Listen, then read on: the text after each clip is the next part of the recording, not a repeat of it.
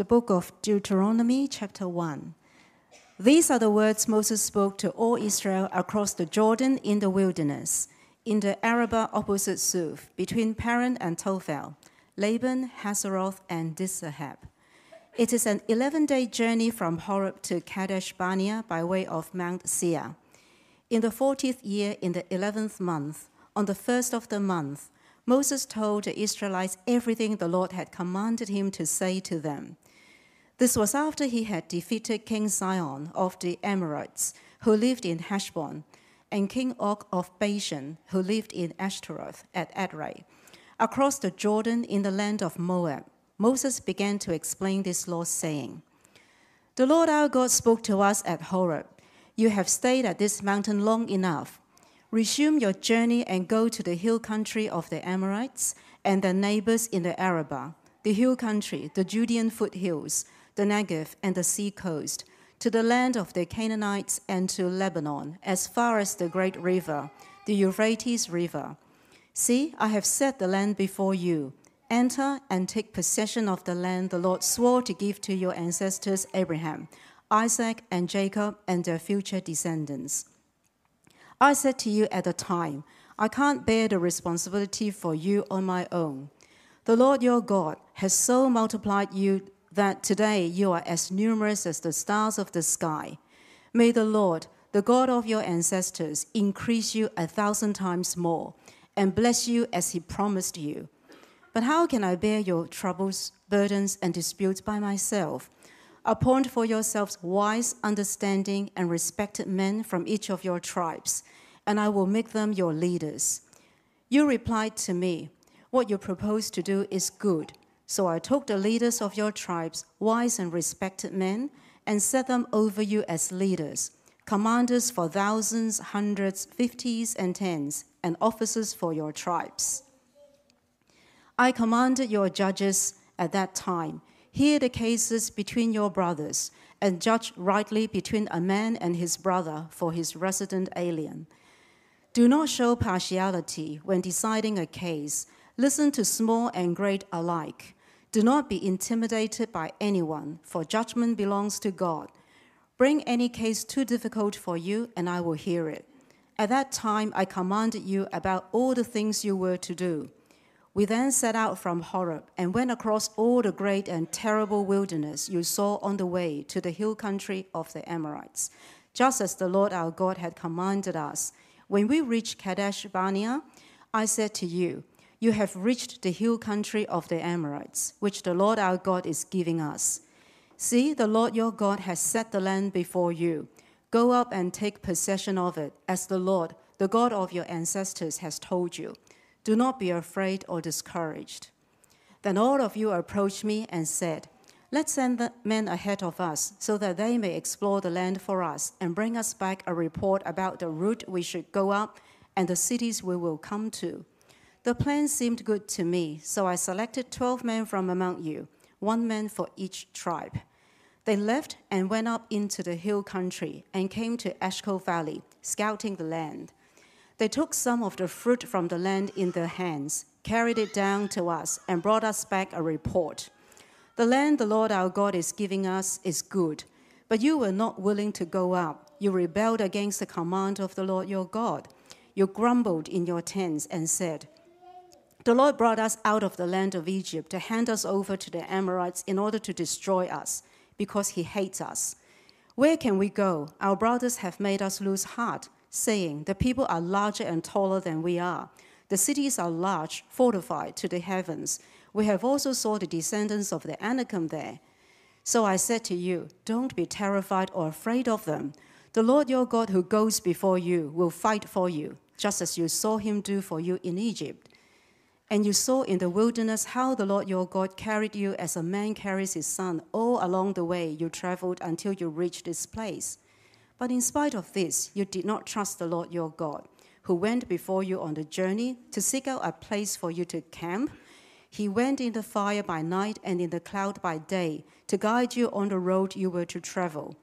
When the Lord heard your words, he grew angry and swore an oath. None of these men in this evil generation will see the good land I swore to give your ancestors, except Caleb, the son of Jephunneh. He will see it, and I will give him and his descendants the land on which he has set foot, because he remained loyal to the Lord. The Lord was angry with me also because of you, and said, you will not enter there either. Joshua, son of Nun, who attends you, will enter it. Encourage him, for he will enable Israel to inherit it. Your children, who you said would be plunder, your sons, who don't yet know good from evil, will enter there. I will give them the land, and they will take possession of it. But you are to turn back and head for the wilderness by way of the Red Sea. You answered me, we have sinned against the Lord. We will go up and fight just as the Lord our God commanded us. Then each of you put on his weapons of war and thought it would be easy to go up into the hill country. But the Lord said to me, tell them, don't go up and fight, for I am not with you to keep you from being defeated by your enemies. So I spoke to you, but you didn't listen. You rebelled against the Lord's command and defiantly went up into the hill country. Then the Amorites who lived there came out against you and chased you like a swarm of bees. They routed you from Seir as far as Hormah. When you returned, you wept before the Lord, but he didn't listen to your request or pay attention to you.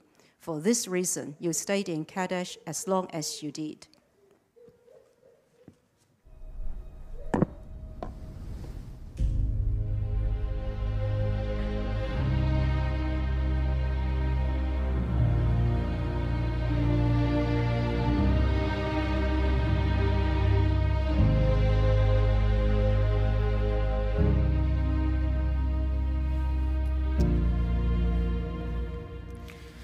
Well, it's quite the cinematic introduction to what should be an epic series on Deuteronomy.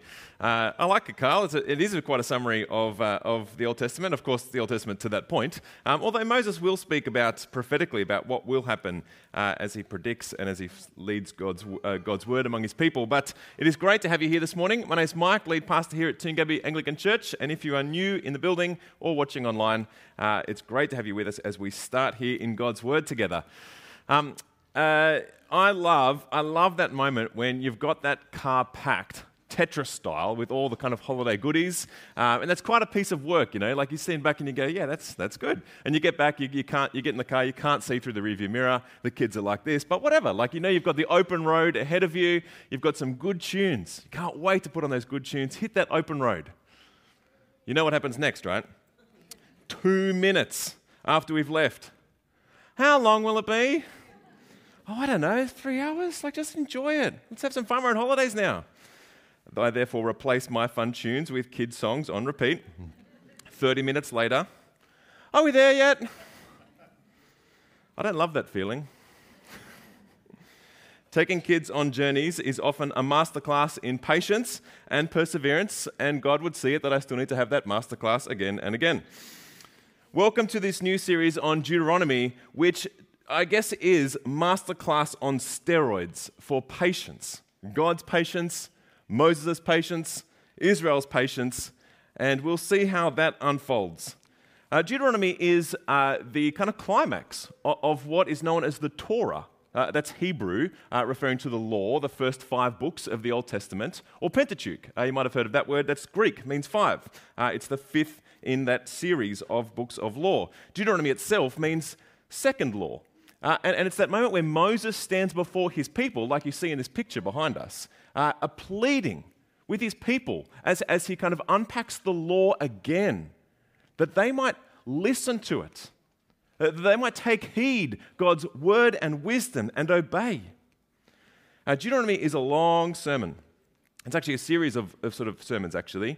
And, you know, Lily did a great job reading. In fact, I want us to kind of, actually, you know, as we look through Deuteronomy, there'll be times, a bit like Mark's Gospel, where we're going to have long readings. I want us to sit in that, actually. But, you know, imagine what it'd be like to sit in the desert listening to the whole thing.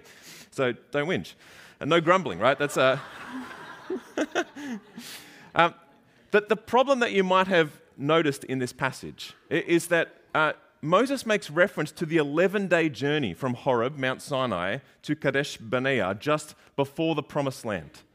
That was an 11-day journey. And the next moment of the story could have been, and they entered the Promised Land. But as we read, that didn't happen. What happened instead was 40 years later, Moses makes reference to. 40 years. An 11-day journey would be a long journey. I can't do 3 hours in my car, right? 11 days are still long. 40 years. Moses is at pains through Deuteronomy to ensure they remember history, lest they repeat it. And he pleads for them to remain devoted to the God who is devoted to them. It'd help if I have my clicker on. That's what you're going to hear a lot about in this series, to remain devoted to the God who is devoted to his people. But to maybe flesh that out even a bit more, it's kind of like this. God is determined to create a people. He's determined to create a people devoted to himself as the God who is totally devoted to them in love and faithfulness for his glory and their blessing. It's a beautiful picture he holds out as he devotes himself to them. But if they rebel against him, what is that going to look like? That's what we see unfold in Deuteronomy. Now, just as way of introduction, we are Christians reading this. This is the Old Testament, the Old Covenant. And so there's a few things that I just want to help us think through as we dig into the beginning of Deuteronomy 1, which is itself an introduction. The first thing to notice is that Deuteronomy is God's word. It's a revelation of who God is. And so the centerpiece of Deuteronomy, and perhaps even the Old Testament completely, is the Shema, which is Hebrew for listen. Hear, O God, hear, O Israel, the Lord your God is one. That is a profound statement of God's oneness. In a culture and world where there were many gods, here is Israel's God saying, I am one. Listen. And so too should we, as God's people. Secondly, Deuteronomy describes how to live, not how to be saved. I see I got the order around there. That's right, whatever. The beginning of the repetition of the Ten Commandments is the fact that God, out of his grace, brought them up out of Egypt. He saved them, and therefore this is how you should live. It starts with God's grace, and then it speaks to God's wisdom and law as to how to live in response to that. Now, all of this is historical. This is God's ancient people, Israel, that he's talking to. And so it does have a particular context. The way we read it is actually through Christ, which I'll come back to in a second. But it's first and foremost, this is Moses speaking in the desert to God's ancient people, Israel. And as a result, it's under the Old Covenant. Covenant is like a fancy biblical word for a treaty or kind of even a promise, like a marriage, a partnership. And Deuteronomy itself is kind of structured like a treaty, like a covenant, where it has like a preamble, which is what we're reading right now. Then it has a bunch of laws, like the conditions of the covenant. And at the end, blessings and curses. That is, what will happen if you obey or disobey the covenant.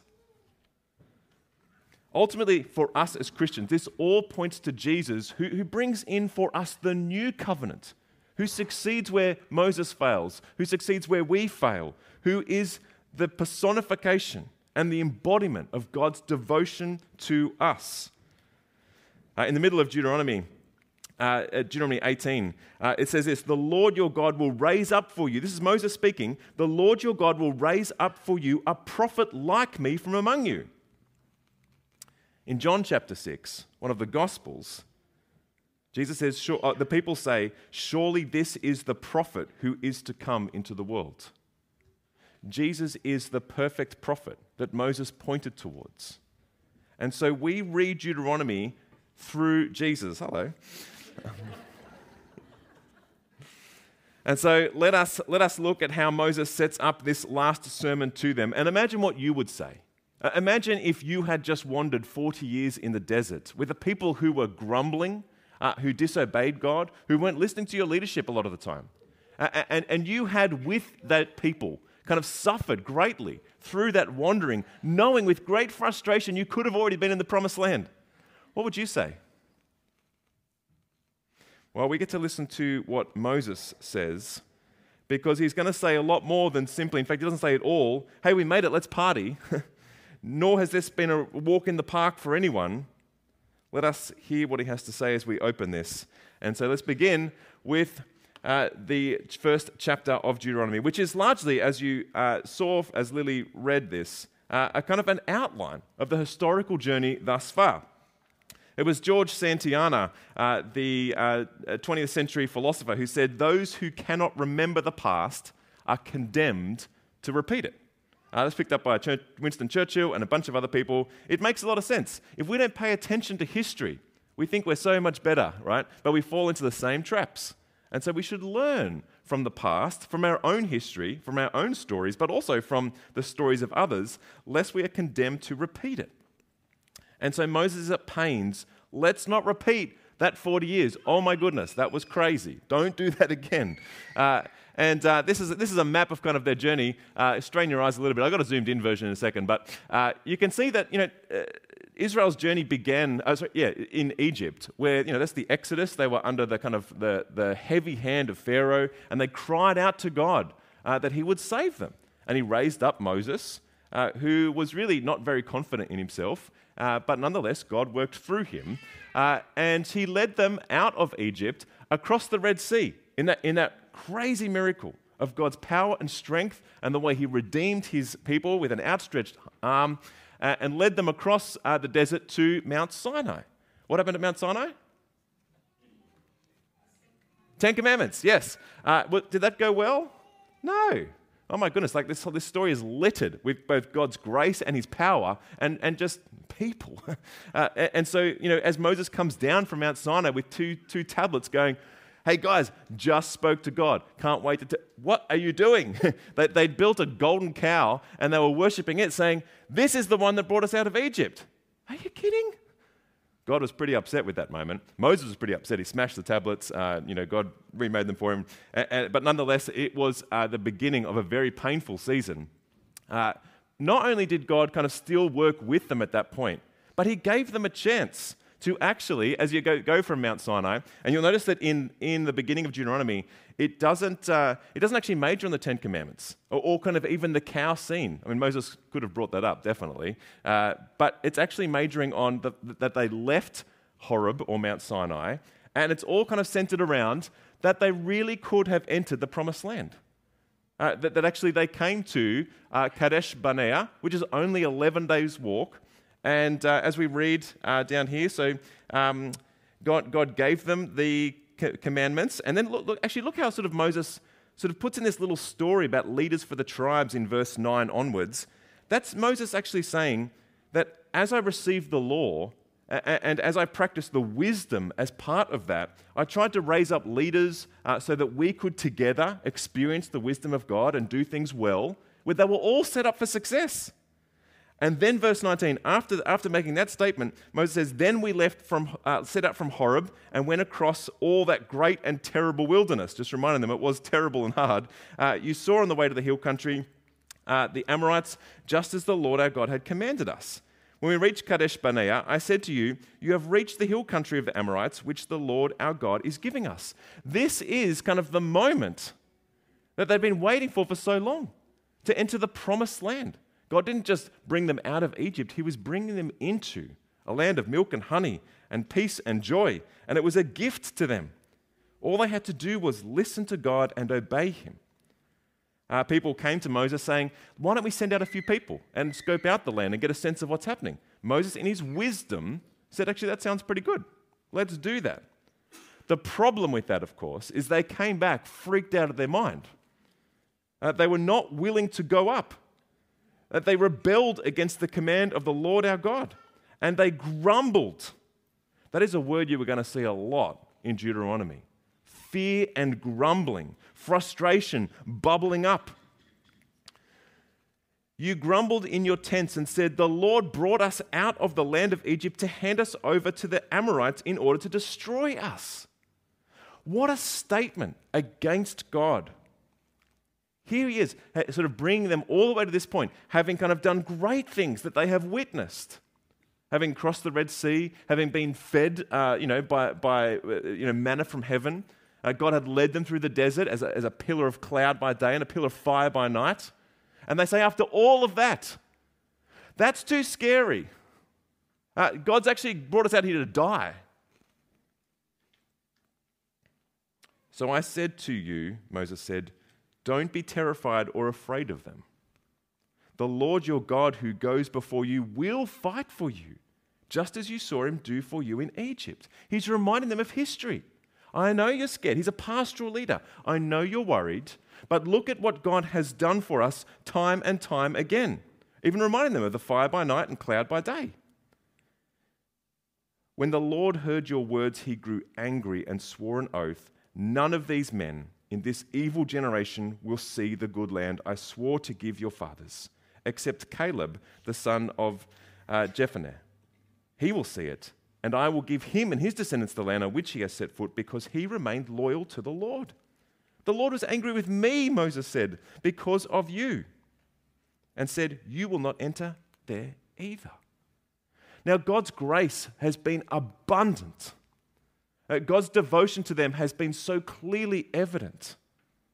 And yet, as they continue to rebel again and again, and even now in this final moment where they could have entered the promised land and say, nah, too scary, God's actually going to lead us to death, God says, well, so be it.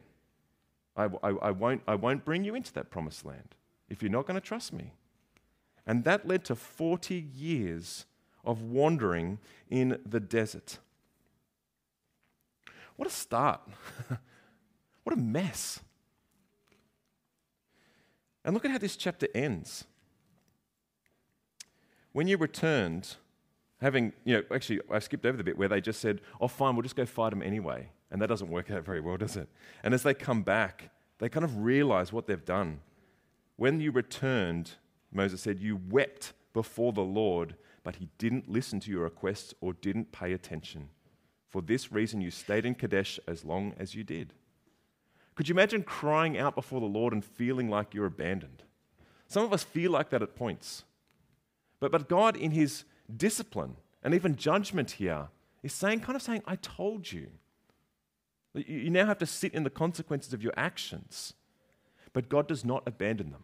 And that is so clear through Deuteronomy. The very fact that Moses is preaching to them now is a sign that God has delivered them through those 40 years and in his grace giving them another opportunity. And now Moses is pleading, would you be devoted to the God who is devoted to you? Let's just drill into this a little bit more, right? Failure. No one likes to see that word on the screen, that word on their performance review, on their assessments. And yet Moses wants them, God wants us to actually stare in the face. What is the problem? So that we might learn from it. Verse 34, I've already read this, but I'll read it again. When the Lord heard your words, he grew angry and swore an oath. None of these men in this evil generation will see the good land I swore to give you and your ancestors. Israel so often is fearful. So you're going to see kind of fear come up lots of times in Deuteronomy, both in the sense that they were afraid, but also through Moses and God's word, do not be afraid. Now, just like kind of when you're feeling anxious and someone says to you, don't be anxious, it doesn't quite work like that, does it? When you're feeling worried or fearful and someone says, do not be fearful, you need a very good reason to go, okay. And so we're going to see in this that reason, but you've actually got to do the connection work here. I came across this insight from Ed Welch, who wrote a book called When People Are Big and God is Small. What a great title of a book. He says, fear of man is always part of a triad that includes unbelief and disobedience. The fear of man is always part of a triad that includes unbelief and disobedience. And the fear of the Israelites, especially in the moment when they peer over into the promised land and say, nope, no way, they're too scary. In that moment, they are big and God is small. They are not fearful of God in the sense of holding him in awe. They are not honoring him as they are called to. They don't believe God really has it in him to bring them through one more time. And they don't obey him. Do you see how those three things interact? The fear of man, unbelief, and disobedience. Time and time again, Israel will play this out. How long will God remain gracious and patient with them? But Moses cannot escape this either. Moses is an incredible leader. He's the one that God revealed himself to. I am, he said to Moses. He spoke with Moses. And when kind of Moses just caught a glimpse of his glory, his face shone with such radiance that they had to cover his face because it was freaking everyone out, right? But also he says in verse 37, the Lord was angry with me also because of you. Well, that's not entirely true, Moses. And said, you will not enter there either. Moses is definitely bound up in the predicament of Israel, but he's got his own stuff going on. In Numbers 20, just a couple of chapters prior to Numbers just before Deuteronomy, there's this moment, and it's a really, really small moment, but it just gives you a window in kind of to Moses' heart to just show us that he's actually just like one of us, really. God had spoken to Moses as a result of the people grumbling. If the people are saying, God led us out here to perish in the desert. Oh my goodness, they constantly complain. I don't know how Moses put up with them, to be honest. And so Moses comes before God and says, what am I going to do with these people? And God says, take the staff and assemble the community. You and your brother Aaron, you are to speak to the rock while they watch, and it will yield its water. You will bring out water for them from the rock and provide drink for the community and their livestock. So God, in his grace, provides provision, just as he done manna from heaven. In fact, just as he had done in Exodus 17, a very similar moment where they were whinging, God said, actually take your staff and kind of smack the rock, and the rock will come out with water. So they've already seen God do this. But in this particular case, Moses took the staff from the Lord's presence just as he had commanded him, so he's obedient. Moses and Aaron summoned the assembly in front of the rock, obedient, and Moses said to them, listen, you rebels, must we bring water out of this rock for you? You can hear the frustration, right? Then Moses raised his hand and struck the rock twice. In frustration. That's not what he was asked to do. He was asked to speak to the rock. And maybe in some ways, Moses was presuming that kind of, well, God did it before when I whacked the rock. I'll just keep doing it like God's like a ATM machine. If I just punch in the numbers, out comes the money, the water, whatever. And water gushed out. So God still did provide, but Moses' frustration is starting to bleed out. Because you did not trust me, God says to Moses, you did not trust me to demonstrate my holiness in the sight of the Israelites. You will not bring this assembly into the land I've given you. That's what God says to Moses right after that moment. And we go, oh God, that's pretty harsh. He's been pretty patient. But you know what? I think Moses is just a kind of a bigger, better version of Israel. But he still has a heart that bleeds, that is broken, that is frustrated. He just restrains it better. I see this in my parenting of my own children. I am just a bigger version of them. I can do tantrums better than them. I'm more restrained, but I still have tantrums. I still get frustrated. How am I going to deliver my children, even though I'm stuck in the same kind of heart predicament that they have? How is Moses going to deliver the people with his own broken heart and frustrations? We are called to trust God, but we so often don't. Frustration would dissipate, would it not, if we really believed in our heart of hearts that whatever happens, God will deliver us, that God will work out his good purposes, even though it might not look like it in the moment. That's the promises we're given in the New Testament. If we really trusted that, I don't think we'd ever be frustrated again. Anyone nailed that? And so, as we look at the heart issue, Moses' failure, Israel's failure, our failure, let us look at God's devotion to his people, to us. In verse 31, this is what God says, or as Moses speaking of what God did. And you saw in the wilderness how the Lord your God carried you as a man carries his son all along the way you traveled until you reached this place. I wonder if Footprints in the Sand poem kind of stole it from here, right? God carried them. God kind of walked alongside them. He discipled them. It's kind of the same, like it's Mother's Day, so let's kind of like pick another illustration. Isaiah 66, as a mother comforts a child, so he will comfort you. Or Jesus says as he looks to Jerusalem and longs to gather the people as a mother hen gathers its chicks.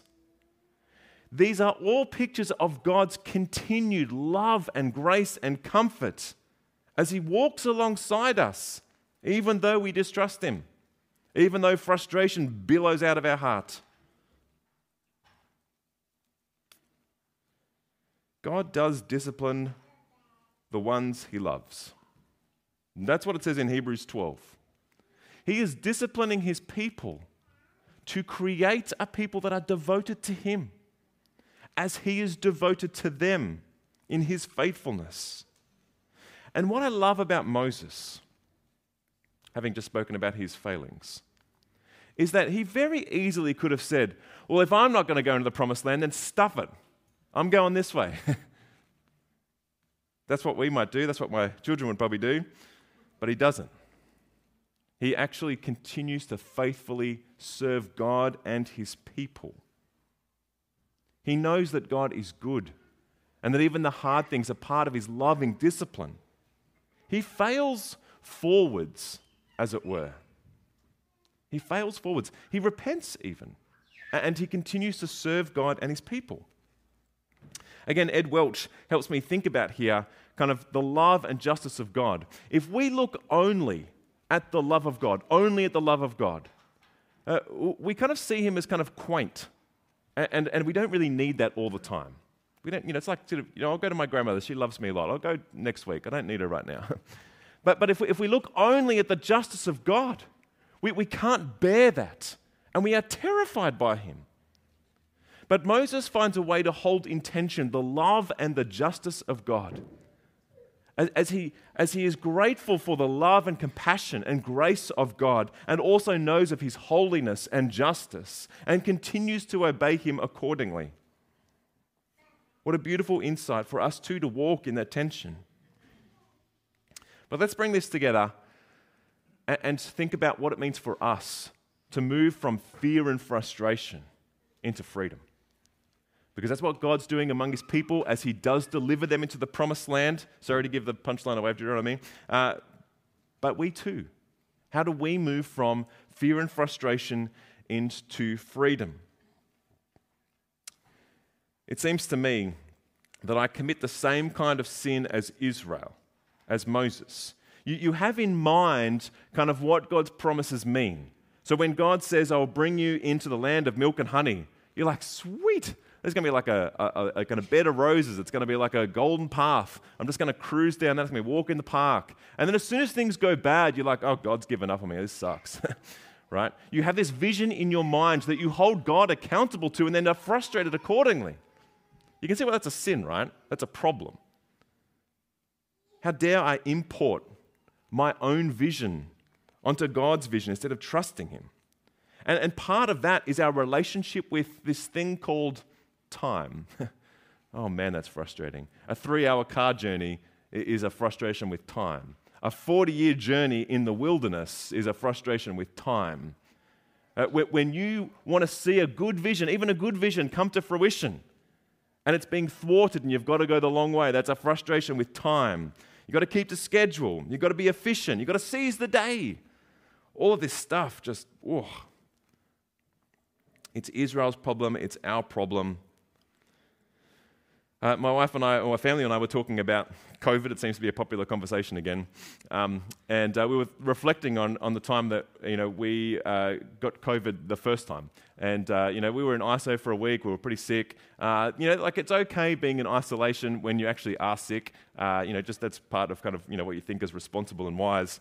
It was when Louis turned positive on the rat test, it was completely fine. But for in that time, in that season, that meant another 10 days in isolation. We were all better by then, really. And when he got that test, I was so angry. I was like, I cannot do another 10 days of isolation with my family. I love them, but Now, it also blew out kind of our moving date, and you know, there was so many kind of things that I just saw in my mind, all of these things just kind of cascade. I was so upset. Do you know what? As I look back at that, I see God's provision actually. The schedule we actually had for finishing up at Newtown, for going on a very short holiday, doing Christmas, packing in 3 days and coming to Tungavi was dumb. And in God's kindness, actually, I think He actually helped us be still and know that He is God. I didn't see that. I was angry at Him, at kind of everything. But God forced us to do some slow time, to do some business, to be in a better relationship with time, to trust Him. God willing, in the couple of years' time, I would love to see the building project come to fruition. That's going to put us in a season of wilderness for a little while. It's going to mean all kinds of implications. It's going to mean our version of things might actually be frustrated. Our relationship with time and understanding how God is in it will have to be grounded in who God is and His purposes and plans for us. In the midst of pondering these things, I came across this quote by John Swinton. He writes this: God's time is gentle, generous. It moves at the speed of love. Isn't that a very poetic and profound statement? It moves at the speed of love. Now, John Swinton is a pastor, a theologian, and has written a number of books, particularly on disability. And he has found in people with disabilities a profound insight into the heart of God. For whatever limitations disability perceives to put upon us and others, I say perceived, there is in disability a witness to God's grace, the way He walks alongside us, the way He takes time with us. Israel needed to, we need to reframe and redeem time and a sight for God's vision. Do you know what? They totally lost sight of the fact that their goal, their life purpose, was to be God's people and for Him to be their God. At what point was that not the case? Even in the wandering of the desert for 40 years, they were living in the presence of God. They had this vision, like things will be better then, but they were actually with God, and He was with them. And they just didn't kind of bother to actually appreciate that. It is the same with us. Hebrews speaks of, make every effort to enter God's rest. But at the same time, we have entered God's rest, is how that chapter starts, chapter 4. We have entered God's rest. And so for whatever wilderness journey we are on, know that God is with us and that we are His people. And may we move at the speed of love as Jesus walks with us. Let me finish with 2 Timothy.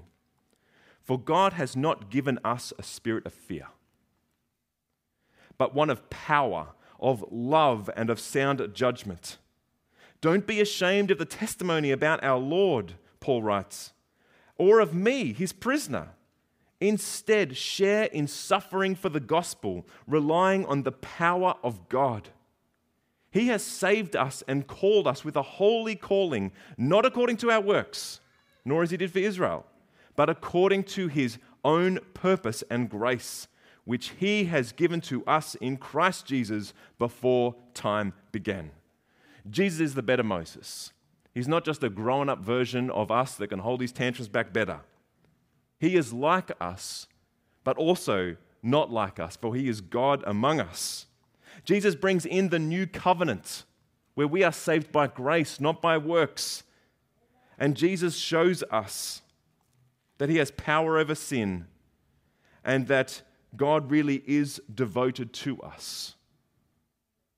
God has shown His devotion to us in His devotion to Jesus. And so as we keep our eyes on Him, as we follow Him, let us not fear, but find freedom and life in Him. Let me pray. Father, Israel's journey is so true of our journey. Their frustrations, our frustrations. Forgive us, Father, of the ways that we do not trust, where we easily fear. And cast out the fears of our heart, Lord Jesus, that we might be captivated by you. Help us to reframe our suffering, knowing that you are with us and you are walking with us and you are shaping us even in such times. Help us to even be thankful for every season, knowing you use every moment for your good and glory. Father, flood our heart with the joy of being saved in Christ. Help us to remain in him, to be devoted to him, for you are truly devoted to us. Amen.